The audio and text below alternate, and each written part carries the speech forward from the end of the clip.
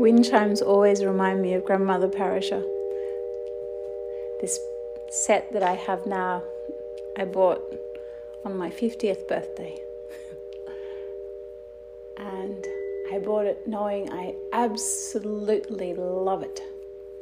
And I know that when the wind plays them, it's welcoming a guest. And I don't know if I'm the guest, the wind is the all-being, or the other way around. Anyway, it's a joyful time. Sometimes we would be listening to Grandmother Parasha in the sanctuary, and that's the beautiful garden that's been created as part of her home. And the sanctuary has fruit trees that create the most abundant fruit, like apricots that smell delightful, whose branches are so heavily laden with fruit. It's almost of another world. I know that sort of sounds like just a word, but you need to be there to maybe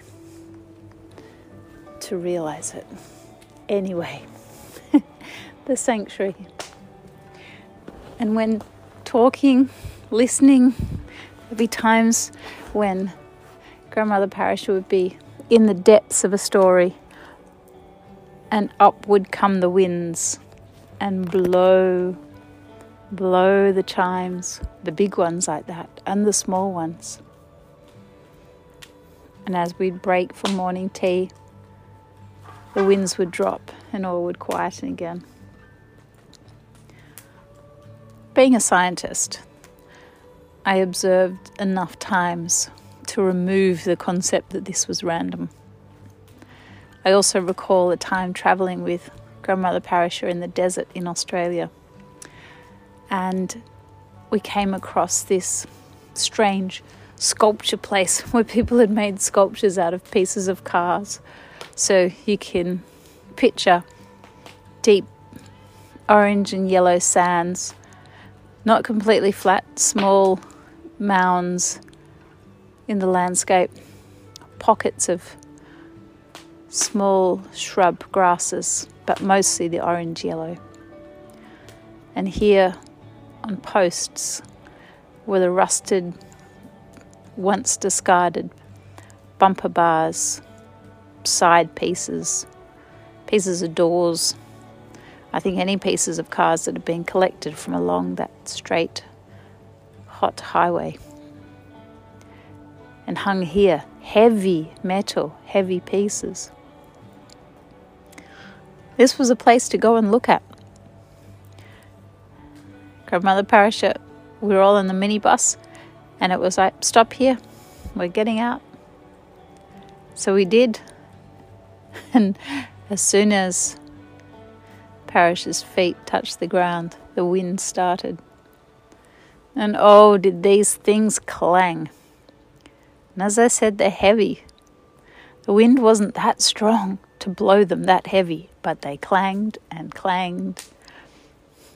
And there was a determination in her beingness, walking forwards, as if walking in a deep wind, walking powerfully. I saw her reach up and take the hair from the back of her neck, low down, above what would be the cerebellum, and pull a piece out and drop it, giving it, and said, take that, read it, learn it. She was talking to some entity there. And then I recall the words, I think we'll all remember these forever.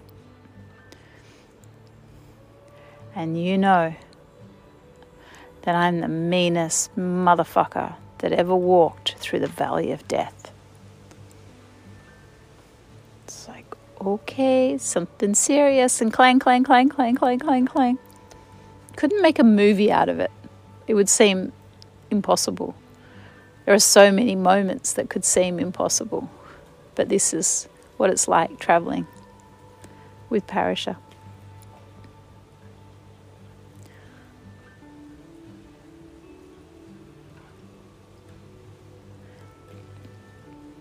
There was a teaching about recognizing when you have all your senses. Check in with yourself, not just your eyes or your ears, but what does it taste like? And somehow in my memory I recall being told to recognize the taste. Is it metallic? There could be a metallic taste.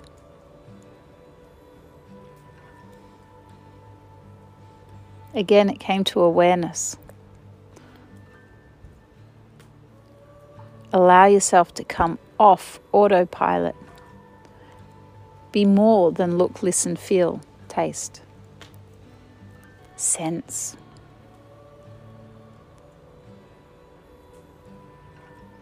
After this, we got back on our minibus. GMP shared with us that there was a friendly being that had chosen to come. She described him, sort of reptilian-like, about the same size as us, quite curious.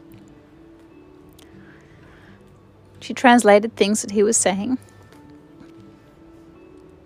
He definitely seemed, from the questions, it was almost a naive curiosity, but I understood that there was a deep intelligence there as well. The curiosity was in trying to understand us.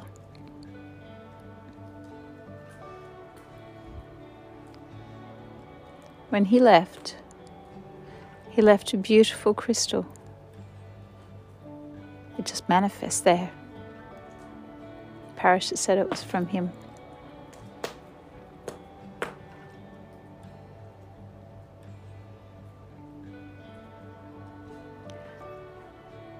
And for those who'd like to doubt or have ideas or say it was a trick or whatever you like, totally go for it. For me, it's not an isolated occurrence.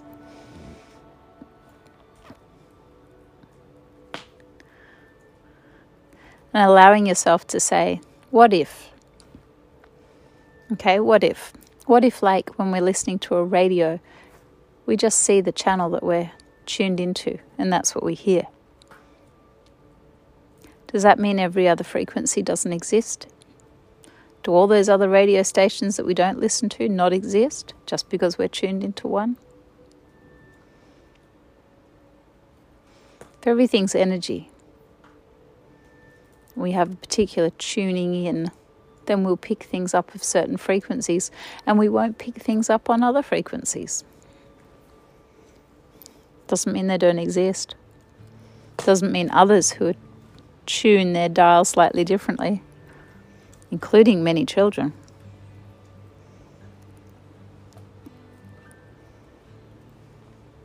Don't see. I mean, many children do see, so they don't see it as limited. They have a wider range of frequencies that they still tune into. Young ones, as Parasha said, they are beings, not just calling them children, but the new being that enters from a place of such high intelligence and presence and comes into the heaviness of a human body. Indeed, we see the body because it is electrons and other atomic particles, subatomic particles. So the atoms themselves slowed so much that we can see them. To have a soul inside this slowed down energy to the point that it appears solid is new for a young being to be in. In this form, they look around and see what's accepted and what's not, what has the right steps for being in survival.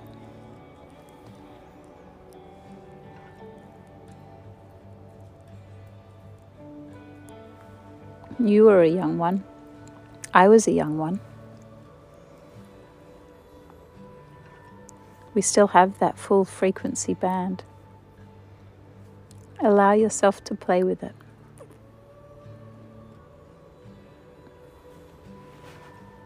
I appreciate Parisha for showing us these things, letting us know who's there, so that we can ask ourselves, what if? And open the body to feeling it. Sharing also that those who have passed are still here. While they may have really been ready to move on, and it's not about us calling people back all the time, but knowing that it's okay to have that conversation if you have that feeling they're present. Say hi. Share whatever you feel. If someone has passed and you wish there was more that you had have said, say it. They've let go of the body, the heaviness, the slow atoms that gave them physical presence. Irrespective of religion.